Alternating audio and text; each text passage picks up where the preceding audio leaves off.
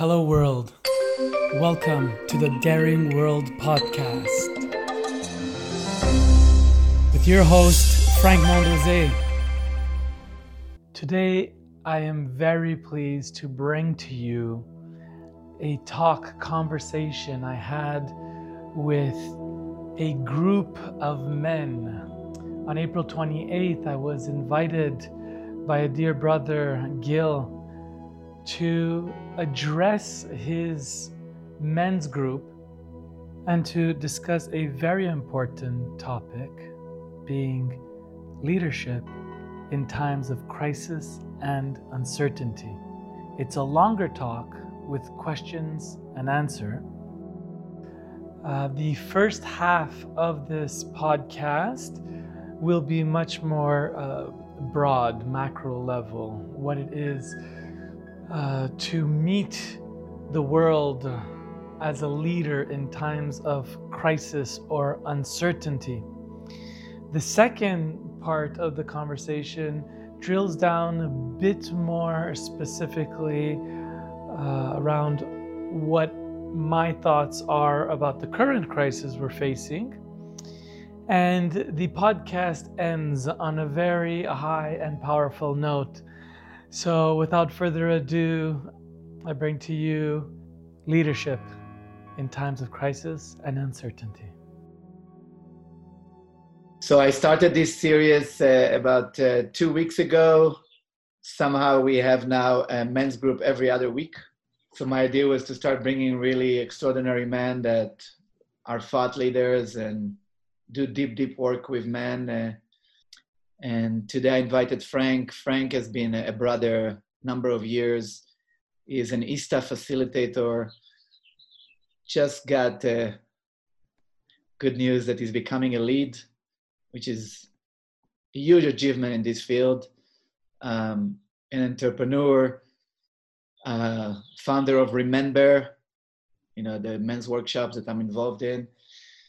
And we're developing together the retreat center in Costa Rica as a healing transformational space. Trust this man 100%, have my back, and always really appreciate his courage in speaking his truth and leading men deeper into their freedom and self-expression from a loving heart space. I requested Frank to join us and give his perspective on masculine leadership in time of change and uncertainty. At least personally, I find it extremely important to stay in the present moment now and really understand what's mine to do and what's my role with so much uncertainty and change. And Frank has been sharing a lot of perspectives online and in the communities he's leading. Welcome, Frank. Thank you very much, Gilly. Thank you for creating this space. Thank you, brothers, for showing up and trusting Gilly's word that you're going to get something interesting here tonight. I want to be honest and transparent. I've been in the ISTA core gathering for the last week, and it's daily meetings and whatnot. So I didn't really have the chance to prepare for this the way I like to really come with an agenda and drive through a transmission. A lot of times when I do deliver, I do just, start to jam and it goes. So I just want to name that so that it could be a bit more like relaxed. If we could do some question and answer. So maybe I start a bit about myself. Gilly, you said a lot of great things. Basically, I was an entrepreneur for 15 years in the realm of sensual entertainment. I was an event producer, and I created these events, which were erotic performance art parties that were about 1,000 people, minimum twice a year. And they really grew and they got popular, and I went into that because like the draw of, actually not the draw, but more the intention of creating a life for myself that was where I was surrounding myself with beauty, sensuality, and femininity. That was a clear decision I made, and I went into this journey, and A lot of people thought I was crazy.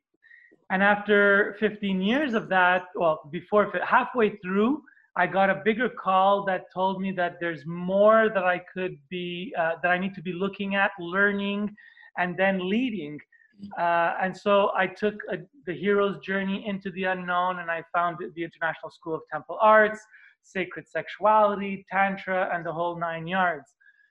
And since that time, which was around 2011, 2012, I completely dedicated my I completely dedicated myself to personal development.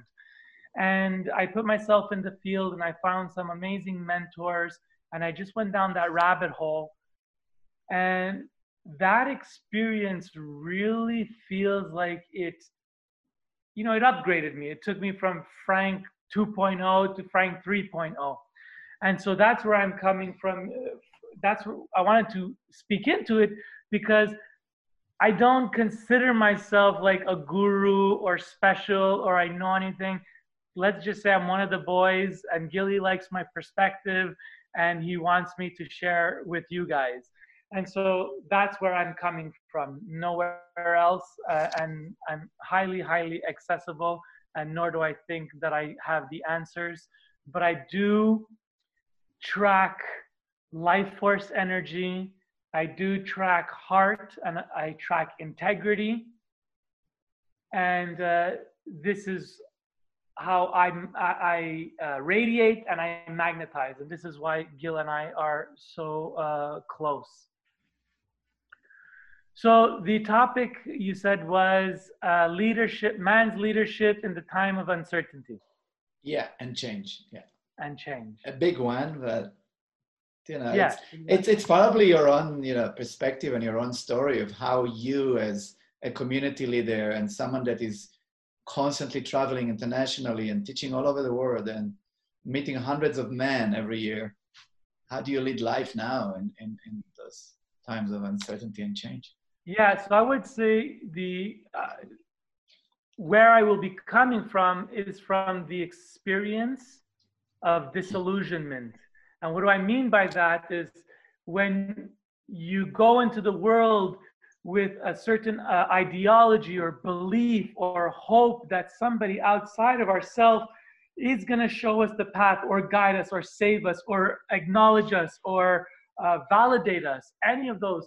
I'm coming from the place of complete disillusionment and recognizing that all of this energy is actually the cornerstone towards pain and suffering. And so why I'm starting here is because in a moment when we have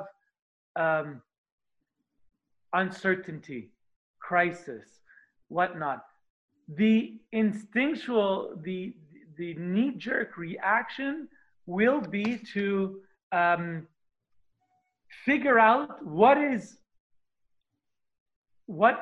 fact, what's available, and then to build a story of safety and comfort around that and hold on to that, because this is like our lifeboat if we're in the middle of a sinking boat, a dinghy, whatever you want to call it. So the idea that once we are challenged, we're going to go for everything that creates comfort or the idea of safety. Now,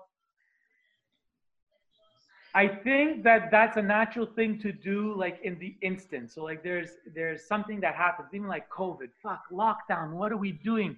Okay, the first thing we did is like, we need to learn about the situation.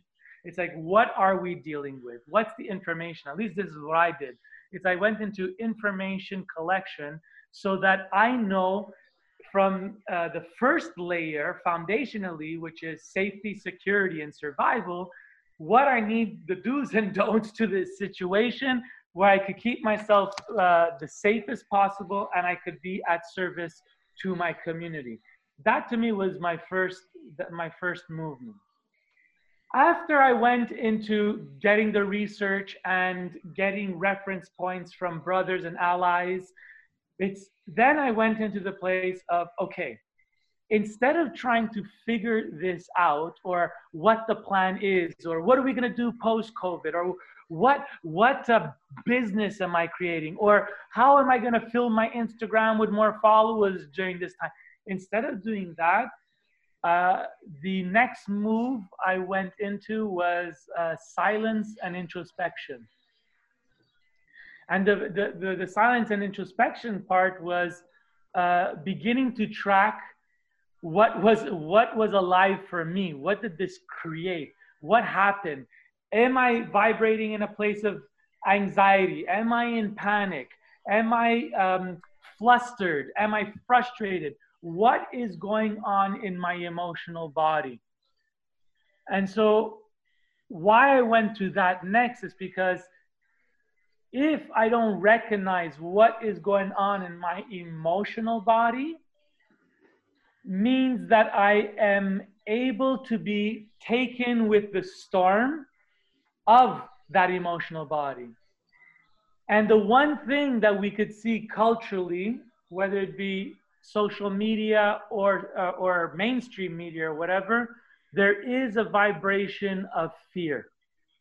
And this vibration puts us into a position of holding on to a position. So it's like, this is what I think is going to keep us safe.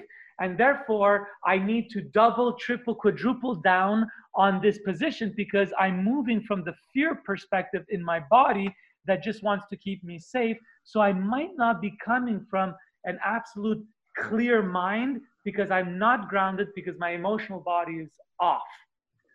So I went into what's going on in my body, and I went into the feeling sense of my body. I discovered what was up, and I used different types of emotional release tools to move my emotions, or my fear, or my anxiety, or my anger for fucking being locked down, or whatever it was. And I moved those emotions so that I can then meet the situation from a more grounded approach. And so what I did after that was the listening piece. No longer only listening to the internal sense, but listening to what the media is saying, what is society saying, what's going on in the unspoken realms, if for lack of a better word, I'll call it the shamanic or subtle realms. Like, what's playing out here? So before taking any position, I went into the listening. And what emerged for me was the recognition that one of my responsibilities as an informed citizen, or a citizen that wants to be involved in the discussion or in the actions needed to play out, was that I needed a very healthy dose of skepticism. And this is what Gil, I think, got Gil interested in bringing me on the topic with you. And I've been quite controversial online recently, but intentionally. And what I recognize is that in any moment of crisis, there is going to be parties, whether they're in our personal life, the wife, the child, the in-laws, or whatnot, and if it's a global situation or a national situation or state, provincial, whatever, there are always, my understanding, or what I've noticed, is there's always parties that will be vying for more power in moments of chaos. And so if I walk in very naively, or I walk in with an open heart and saying, okay, there's people here that have my best intentions for me, I have learned that we get the wool pulled over our eyes. Now, it's not about not coming from heart, but it's about having a level of discernment of what's naivete and fear reaction to like let something concretize because I'm so fucking scared I just need to hold on something, or it goes into like extreme paranoia. So I'm saying a healthy dose of skepticism. Why a healthy dose of skepticism? A healthy dose of skepticism, what has brought for me was it keeps me open, because I can't be skeptical and closed-minded. So I'm open. So I meet the situation from, what else is here? Secondly, it brings out a curiosity. So if we say skepticism, paranoia, yeah, we're looking at it from the negative, but I'm not talking from that place. I'm talking about the natural expressions of staying open and being curious. In the energy of curiosity, it has to take us down certain rabbit holes. And we have to also be discerning about what content we are consuming as well. And the role of skepticism is to keep any level of authority in check. Because authority that's not kept in check is only by nature going to go get more power where it's available. And in times of crisis, when individuals are in fear reaction and they recognize that they don't have control and the program or the system they are living in is quite vulnerable because they have to count on some other authority knowing better than themselves.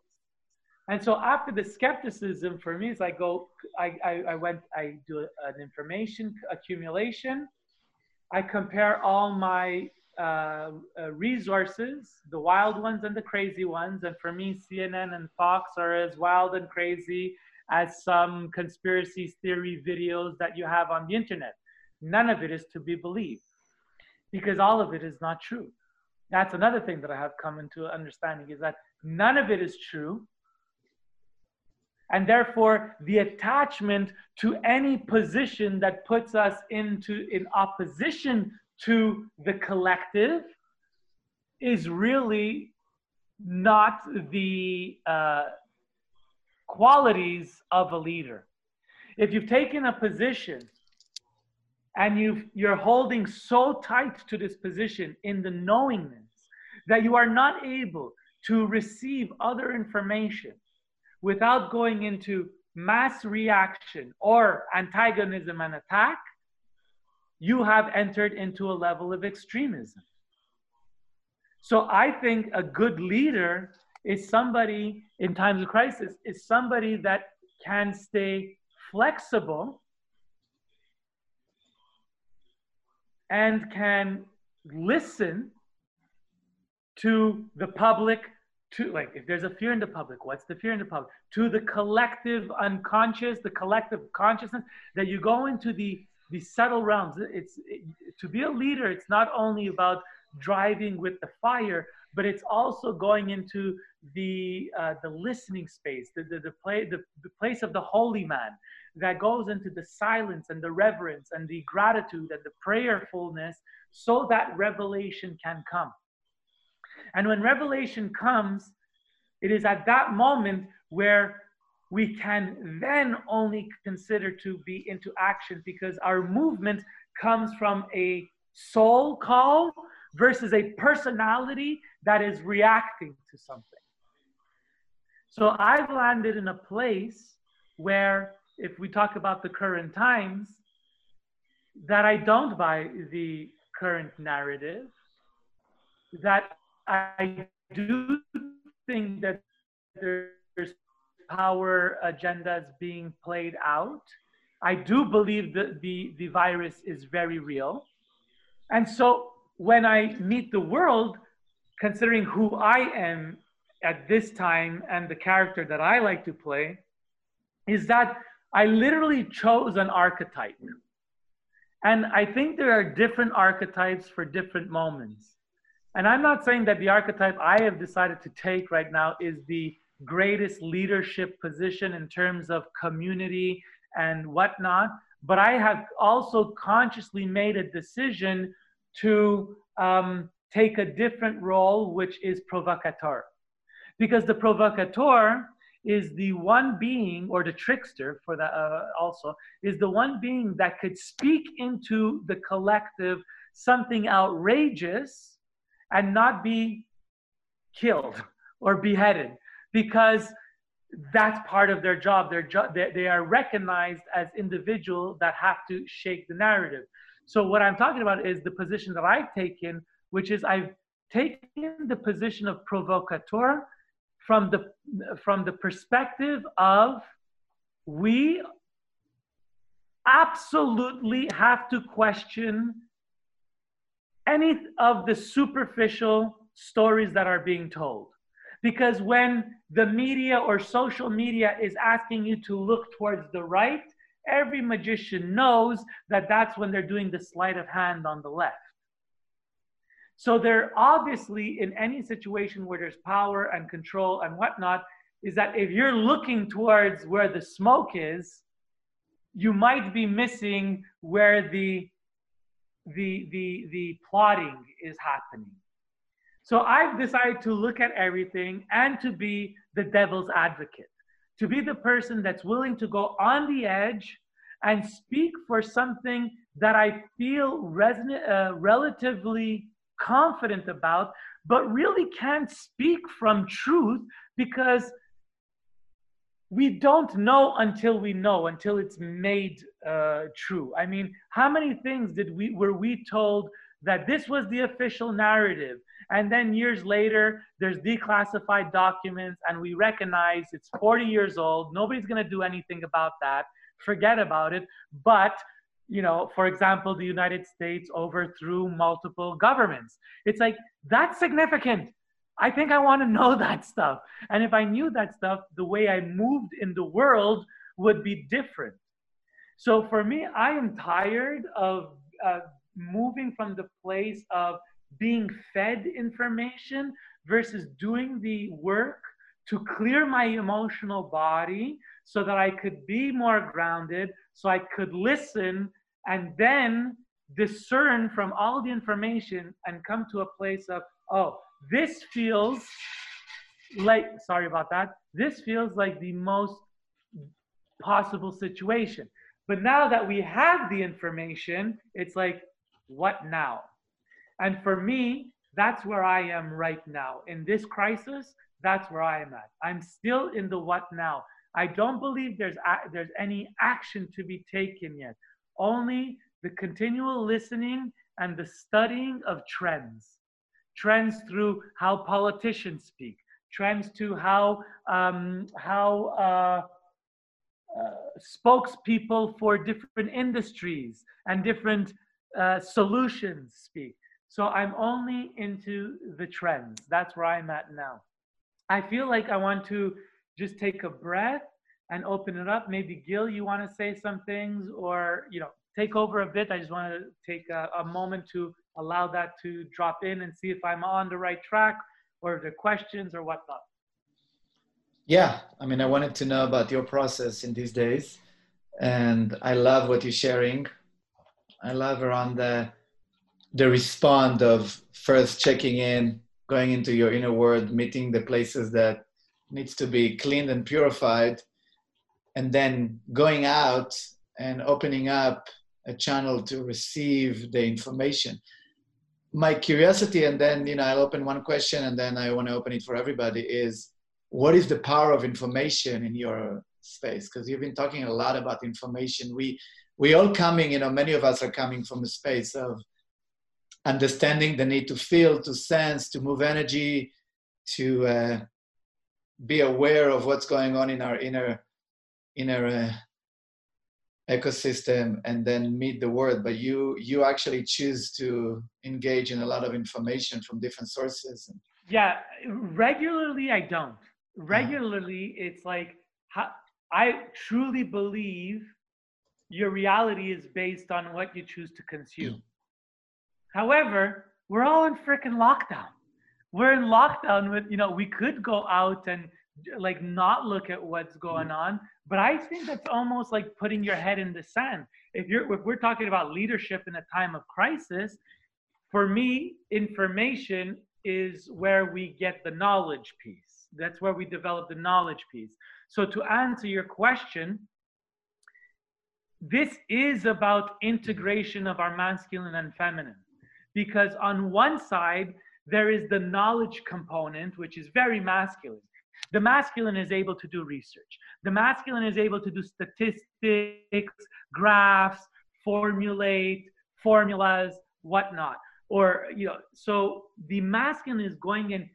So that when I say go get the information, it's like if your masculine is on and he wants to lead, he needs to go get information. Because what does a leader do? A chief or of their tribe or whatnot, they need to survey the environment, know what's going on, so that they can make conscious decisions for the tribe. Because there are other people involved in this situation that you need to care for.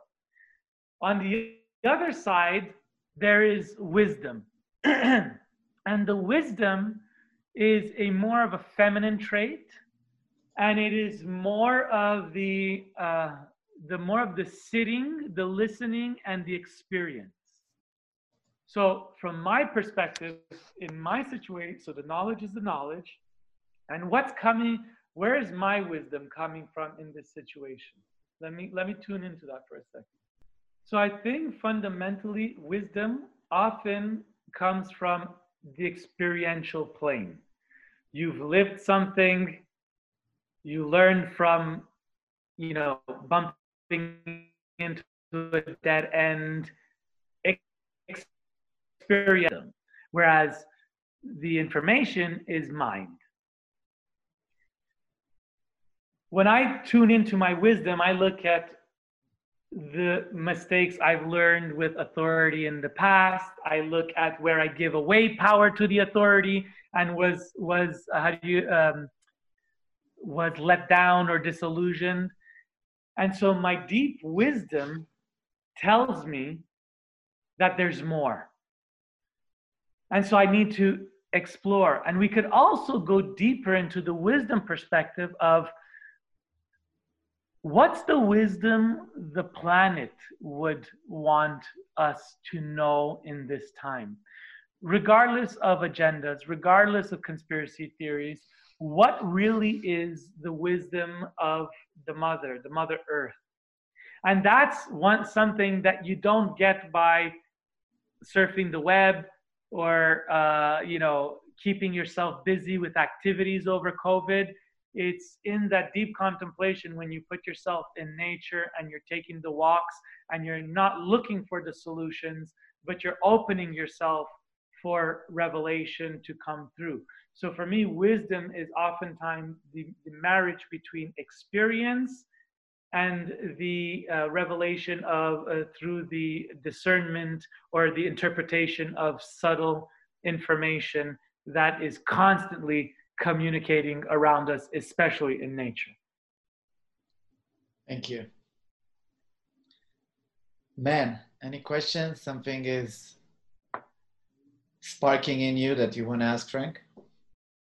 Frank, thank you so much for your time and your insights, and really much for bringing this gathering together. Frank, I have one piece that I'm grappling with amidst all of the truths and projections and untruths, and smart enough to know that there's the magician's concept, and super curious about what is actually really going on. Know enough of the right people to understand there's some really fucking dark things going on, and really finding myself at times very challenged in, I don't know where it ends when I jump down that rabbit hole. And I get to a point where I'm like, this actually isn't healthy for me. And I'm fortunate I'm in Bali, and so it's very easy to be in nature and be in the real upswing of this downtime, and just be quiet and alone, and there's a lot of good that is sort of resonating through me because of this kind of forced space. And then the days where I pull my head out of the sand, so to speak, and dive into all of the media, the research, the information gathering, these pieces, I have a certain bandwidth, and then it's like, fuck, there's just, and then I'm like left with almost the extreme polarities of either head in the sand or like over anxious. And I'm just curious whether you experience anything like that, or how you actually navigate that when and if you do. Yeah, absolutely. Thank you very much for the question. Great question. Because those rabbit holes, yes, they can be like, oh my God, they drain so much energy. And one thing that I've learned is oftentimes they're disempowering, because it creates an outside enemy that will never be able to beat, or it just puts us into such a demotivated perspective of how sad where we are and whatnot, whether from even if we're just looking at the quality of reporting, how sad. It's like a heartbreak in regards to like the freest country in the world and not even being able to get access to like quality journalism. That's like a serious issue. And so one way I've chosen to deal with this, so here's the thing. It's like we're actually meeting life from multiple realities.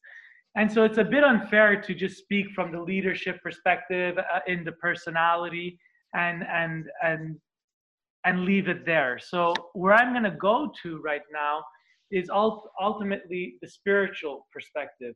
And, I'm hesitant to go to it because I don't want it to be a bypass. And if you feel it's a bypass, let's go at it, okay? Because we need to do this.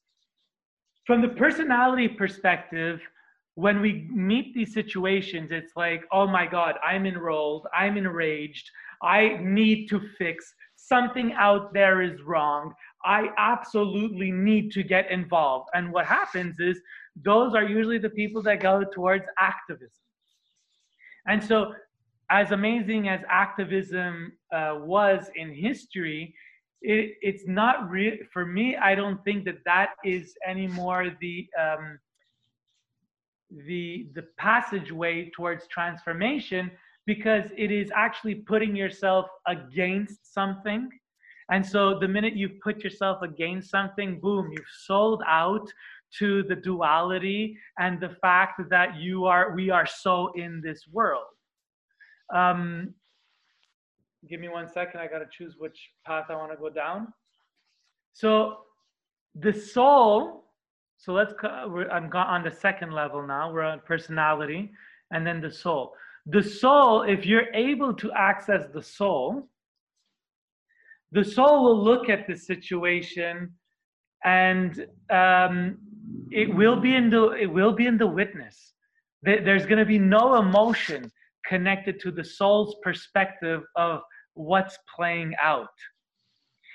And so if we meet the situation from a more soul perspective, it would be like, okay, I am meant to know this information because it brings me to greater consciousness.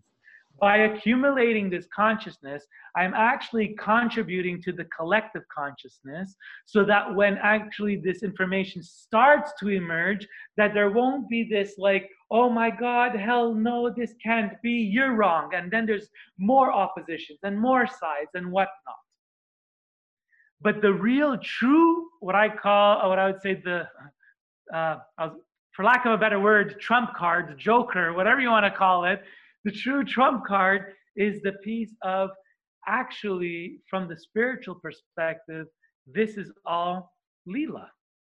It's all the Maya. It's the play. We are literally in the play.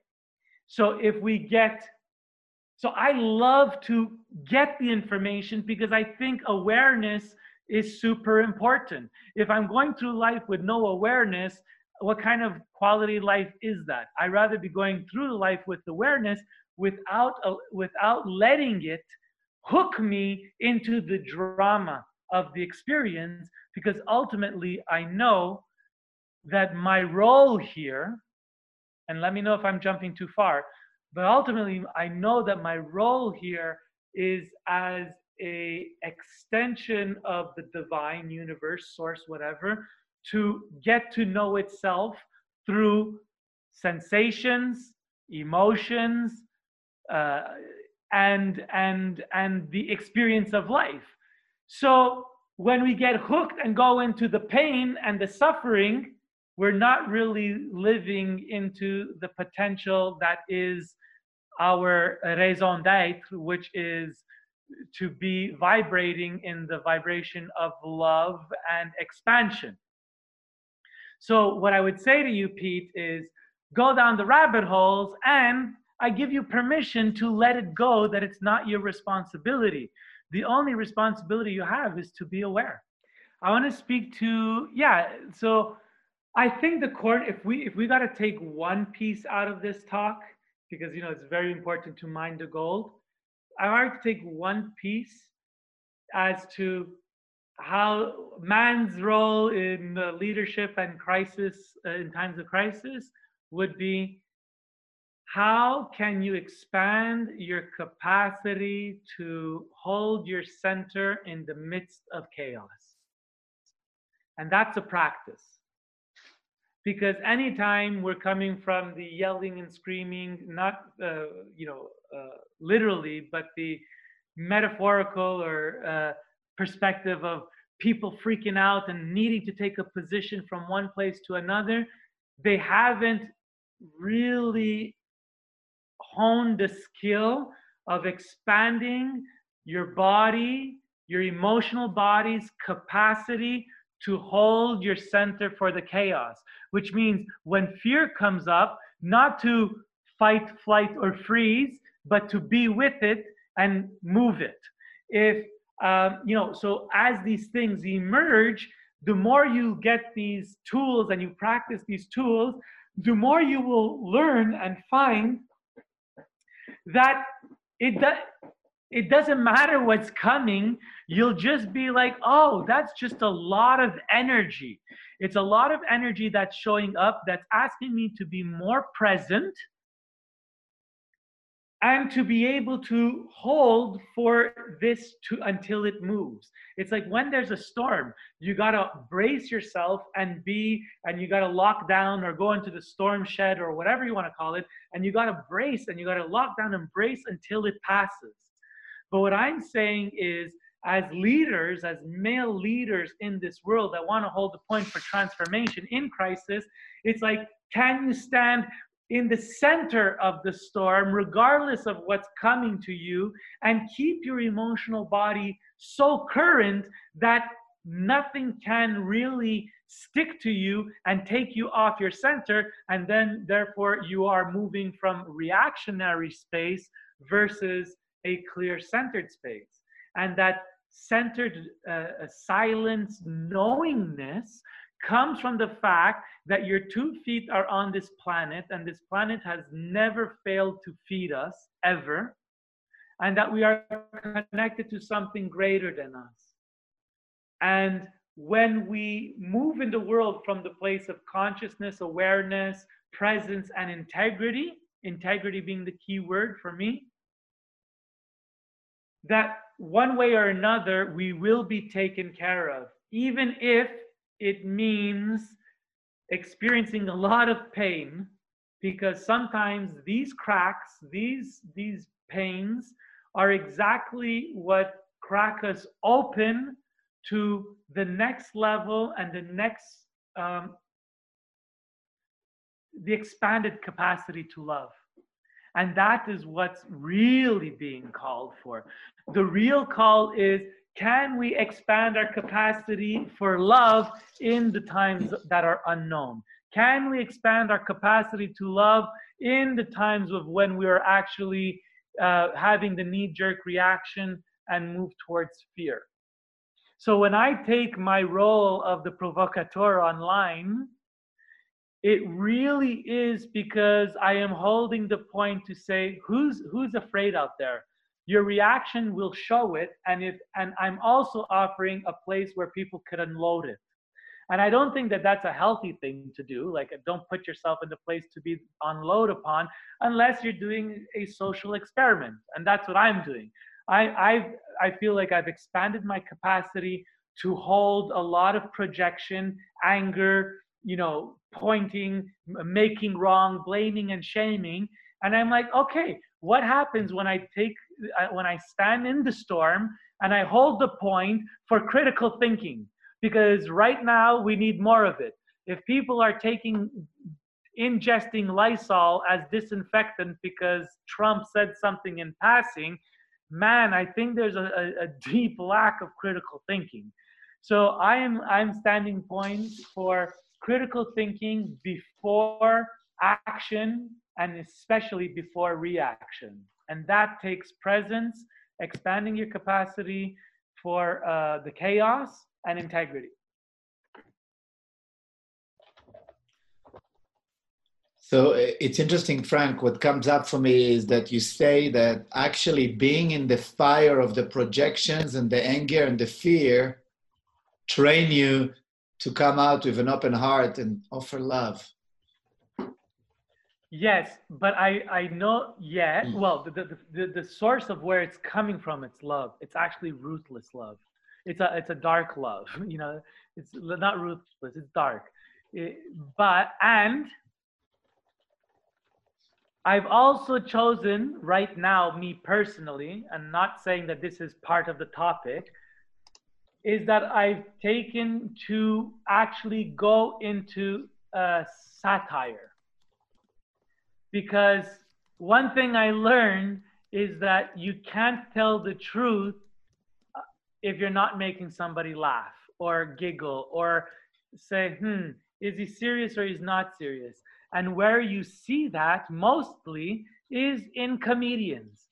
Comedians are the beings in the world that could say anything. And then they'll all say, but it's a joke. But we all know what makes a joke funny is the fact that it's linked partially in truth. And so I have literally chosen to take on the archetype and experiment with that. But yes, the projections, the arrows that I've had to receive in my life has opened me up to more love, because those situations cracked my heart, broke my heart through the disappointment and the disillusionment and the betrayal and whatnot, that it could have made me go two ways. More closed and bitter, which I had moments of. I was closed and bitter for years of my life, until I got the tools that we share at Remember, till I got the tribe to get the reflections, and so on and so forth.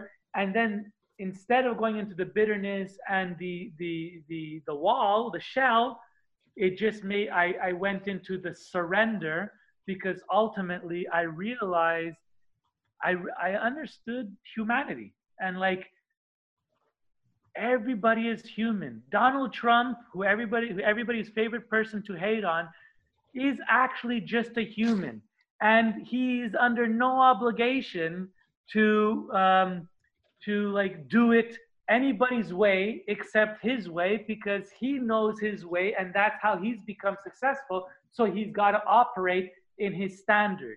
If people are going to start freaking out because they don't like the fact that their president is not stoic and graceful as like their last president, for example, well, that's holding on to a lot of something which you have no control of. So instead of going into the place of resistance around, oh, he's so dumb and he's embarrassing, like, get over that piece, recognize his humanity, how he got there, why he got there. That's a different conversation. But now that's what you got.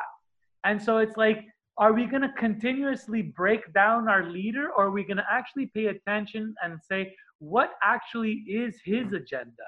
And his agenda might be selfish and egotistical and narcissistic as well. However, there might be something behind it that is truly patriotic and American and America first, which looks like, for example, giving away less of American tax dollars to the rest of the world because they're supposed to be the superpower, while other people are building their resources and finances, you know, and becoming the next superpower.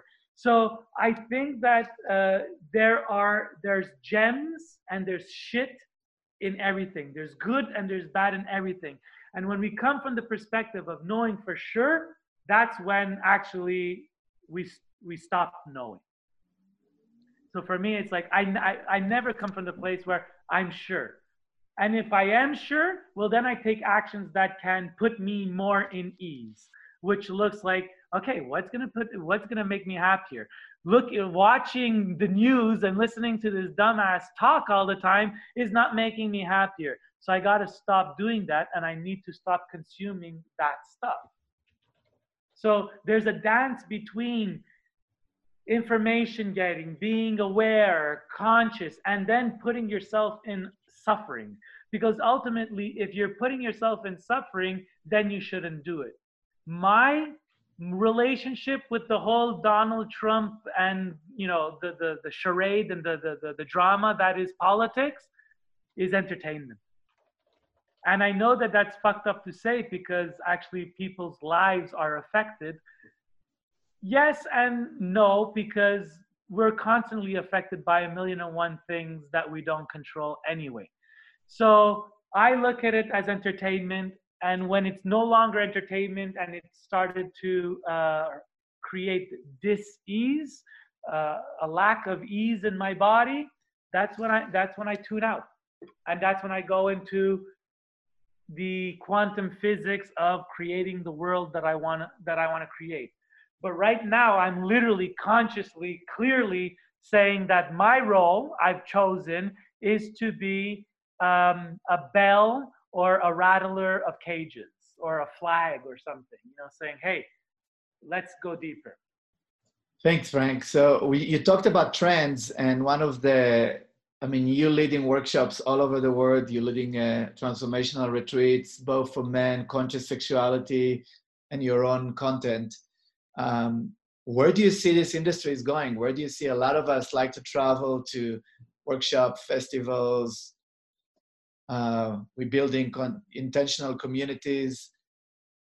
Yeah, Ian is in Costa Rica building an intentional community. You know, we plan to do one in Costa Rica.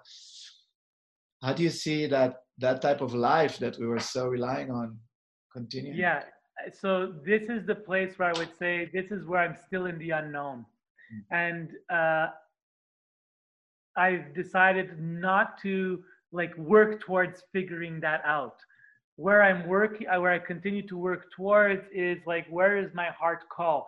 My heart call is to put conscious, intentional community together and put an acupuncture point, an acupuncture needle into the ground of Costa Rica where we're doing our thing.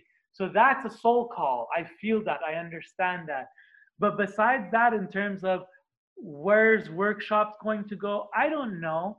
There's one side of me that says, now that we've busted the idea that we absolutely need a vaccine in order to move forward, thanks to President Trump in large part, in my opinion, I feel like we have a greater opportunity to going back to normal, or the closest thing to normal, than ever before. I think that we still need to get to know this virus. This virus continues to mutate. One of its characteristic traits is that it's chimeric. It changes based on hosts, possibly. I know that there's 3 strands already. And it's wild because the strand that's in Hong Kong is not the strand that's in the East Coast of the United States, which is not and it's not the same strand that's in the West Coast of the United States. So it's really fucked up. It's questionable. So I really don't know. I think ultimately we need to look at this virus that it's going to be part of the realm of the virus and fungal and bacterial worlds that we live with every day. And And as we get more statistics and as we garner more immunity, I think we will get closer to normal than we thought. That's one perspective. The other perspective is that as fall comes, so we go through summer and then fall comes and we get that second cold season, that because we have the flu and COVID, if COVID comes back in like a vengeance, that's when I think they'll probably lock us down again. So they might do this accordion thing. But I'm hoping that when they release us, that ultimately this herd immunity thing will actually pick up. I could tell you I'm living in Quebec, Canada, and pretty much they've decided, they haven't announced it yet, but they've pretty much decided that we're going towards herd immunity. And thank God for Sweden to have demonstrated that. Thank God for a control group that actually had the cojones to say, actually, we're not going to go in the agenda of lockdown, close down, predictive models, all coming from the WHO and Gates and all that jazz. Where's Gates right now? We haven't heard him talking as much as we did in a month ago or 2 weeks ago, because there was a lot of pushback. Nobody wants this idea of no new normal until we get a vaccine. So I think that is going to be a much harder reality to implement than saying we're going towards herd immunity. I think that story has kind of, when I do the listening, it's kind of passed, unless people with agendas roll out another plan to make their last ditch effort, which I feel that there was capitalization on a crisis, and we really don't have all the answers yet. I'm really looking forward towards the investigation of what goes on with the WHO, what happened in China, and where this actually goes from. But I like one of the pieces that you say, and this is also something that I heard that will happen, is as these antibody tests start to become more available and more precise and quicker, I think that's what's going to end up happening. There will be like test kits given to, organizers and leaders of communities and churches and stuff like that, where if it's where people are really concerned, they will have tests before being administered, let in. And I kind of almost find this sad, because what I saw in a curve that has nothing to do with COVID was that from, let's say, call it year 1999 and earlier, there was always this realm of exclusivity. That's how we sold higher ticket items. That's how we made certain venues more hip, more cool. It was this exclusivity. You could get in, but they can't get in. And there was always like some reason of why, okay? As the 2000s came, as the new age started to hitting on, a new trend of inclusivity has been playing in, which came with identity politics and all of that. So we went through a deep inclusive piece where I feel that there was the inclusivity movement outside of the identity politics, but the inclusivity movement was really starting to get a lot of momentum, and that really people were starting to understand of, releasing barriers of entry for togetherness. And where I'm kind of mourning is that this is probably the most traumatic thing you could do for inclusivity. Because what have we taught kids for the last 6 weeks? Especially kids under 8 years old, under 10 years old. No, don't go touch them. No, you gotta wash your hands. And so this energetic of like fear in this invisible thing has really, I feel, will create a traumatic split where there will be a greater difficulty to get our bodies back together, and a greater difficulty to just be casual with each other in each other's companies. But it could go two ways. Again, it could go that way, which I do see it happening. Like all my high school friends, for example, and their kids, that they don't want to send their kids back to school because they're scared and da da da da da. And then you have the absolute rebels that feel like, for example, like live free or die. Like for me, it's like I don't want any authority outside of me telling me what I need to do, which looks like hunker down in my own four walls to protect me. Or I don't want anybody to tell me I need digital identity to protect me, or a vaccine that was developed in the last 12 months to protect me. I want to really tune into how I want to protect myself, because ultimately this goes down to the conversation of freedom, sovereignty versus perceived security. And we all know that the story of perceived security is subjective, and exactly the way authorities start to rein in the control. When you are ready to give up your civil liberties for the idea that the state or a government or a daddy needs to take care of us. And ultimately, when we understand what the crisis is, when we've been educated, when the information is here, in the end, if you stand for something, you will need to take a position, but not against, but a position for what you stand for yourself. So if I stand for connection and unity, well, then I will say I am hosting a temple, and at this temple, you are welcome to come, and we may or may not do testing at the forefront. We're gonna have conversations. And at the end all, if I want to protect my mom, I'm not gonna go visit my mom, because that is something that maybe I don't want to risk her life. So it's one thing to risk my life because I want to be free and I want to live, because I don't want to live dead. Like I don't want to be dead while I'm alive. I rather live and get the years that I get, whether it be 40, 50, 60, or 80. So I want to live. I want to live while I'm young. I'm 42 years old. I'm in my prime. There's nothing in my body that's telling me that I need to stay in lockdown now that we flattened the curve.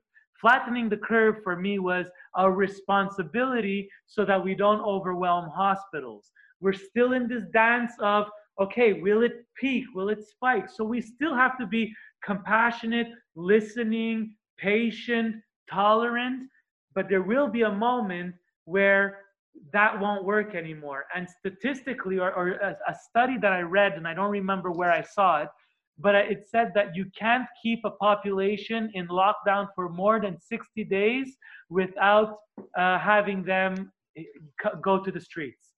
And we've already started to see it. And it's not even 60 days. It's like 40 days or so, 30 to 40 days. So I'm in the place of live free or die, baby. And I recognize on the other side that some people will say that's selfish. And I get why they're saying that. And they're entitled to that position. And you can possibly make an argument for that. But the cornerstone of that argument is that, so who's at risk? Older and people that are immunocompromised. That has to represent a very small minority of the majority of the population. So for me, it makes no sense to lock down the whole population when there's a segment of the population that needs to be protected. So where the conversation, where I would like to see the conversation evolve to, is how do we protect that segment without closing down the world because we're afraid? Because we've been sold to believe through predictive models that there's going to be 2 million deaths. Like, we got to care for the people that are at risk, and we need to allow the people that are not at risk or don't know that they're at risk to make their own choice from themselves, because that's what life is. You choose to get in a car, you choose to get in a plane, you choose to make love without a condom. Why would this be any different? Why do I need to be tagged on this? Thank you, Frank. I have a last question. And one of the things that really triggered me and almost pissed me off is male bodies that were designed to be hunters and warriors over thousands of years are scared of fucking germs. Like, seriously. And for me, that was like a moment of like, whoa, how are we as a man population on Earth emasculating ourselves, giving away our power, and literally allowing, you know, the government to lock us down to protect us, like from, like, So how do even women relate to us now? It's just it's so deep in the consciousness. I won't even go. I won't. You know, go thank God I'm coming from a culture where you go to war in a very young age, and so there's much less fear. That's the only time I was probably grateful for that. You know, the PTSD is not worth it, but there is something there to actually say about those are like germs and from nature. And it's understood we want to protect the women and children or old people, but as men get locked down, it's very challenging for the primal body. Yeah. I absolutely agree. And so I think this is the perfect place to come to a conclusion. Yeah. Because ultimately this whole hysteria that we are seeing, and we're seeing, like what you said, man, I saw this meme that showed when they brought in income tax in the 19 whatevers, and you see like all the men of the time like rebelling and in war, and now you see like COVID, and you see all these like white collar guys, and they're like, COVID.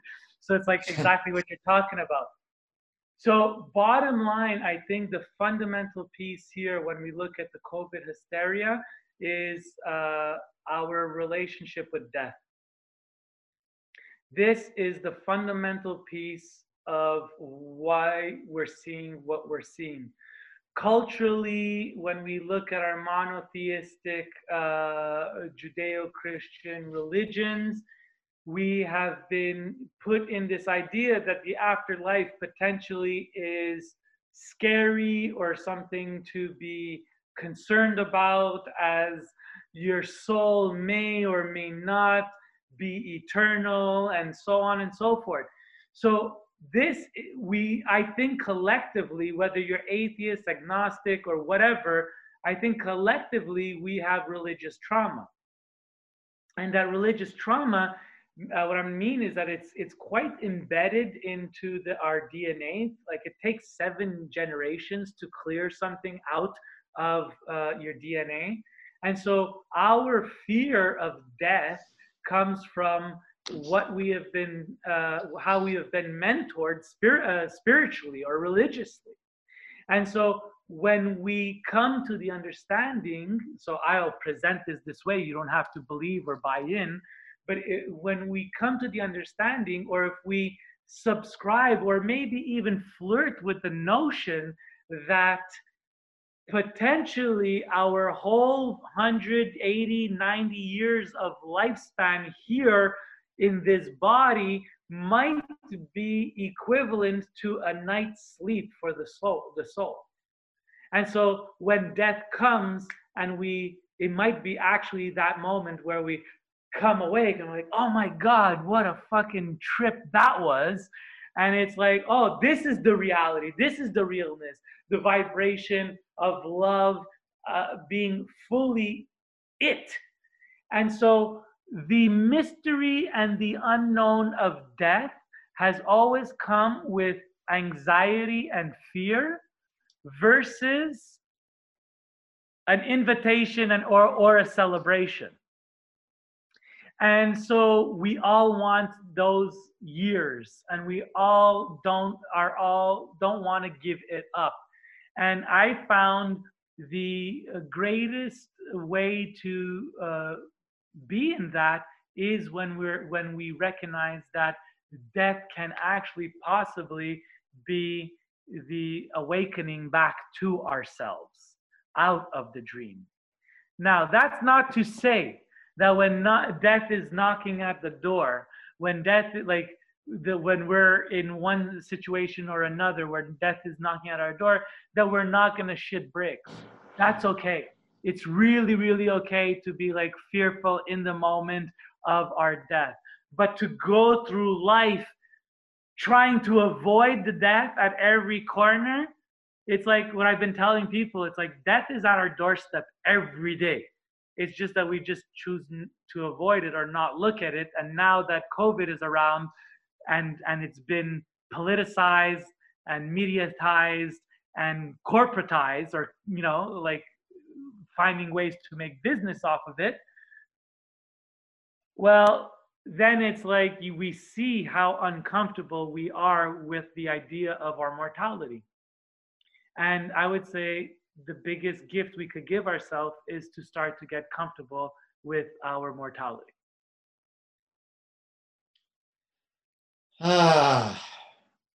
Thank you, Frank.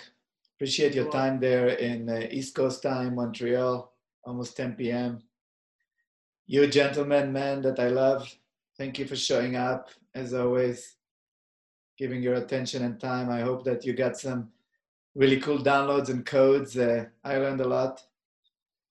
And yeah. We learn from each other. That's what I love about Remember, is that, you know, there's 4 of us that sit in front of the room, but the reason we put 4 and not 2 and not 1 and not 3 is because when it's 4, the power is diluted. And when we dilute the power towards the 4 of us, then actually we could allow ourselves to melt into the full circle. So we deliver content, and we take you through processes. And then we also create spaces where the wisdom of our brothers can emerge. Because the one thing that Gil, myself, Nimai, and Philippe know is that we know we don't have the answers. What we do have is a fucking fiery heart and passion to help, to support our brothers to greater mastery around their emotional body and their consciousness, their self-awareness, so that they could move into the world more powerfully without leaking their energies to the stories that disempower us. And so how do we become most effective in our life and operate as creators versus victims? And this is the image of God. This is the image of source and divine and whatnot.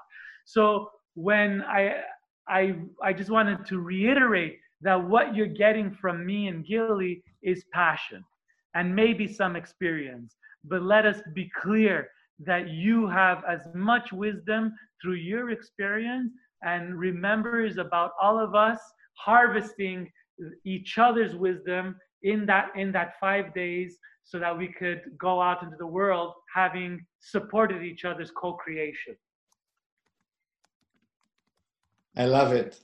Your passion, your fire, your commitment for men to wake up and grow and be in their sovereignty and power, and enjoy a lot of pleasure in this journey. Thank you, Frank. I want to thank you very much for sticking around and staying connected to this conversation. If any of this really inspired you, I invite you to reach out and join the Remember Brotherhood journey. You could find all information on this amazing adventure at rememberjourney.com.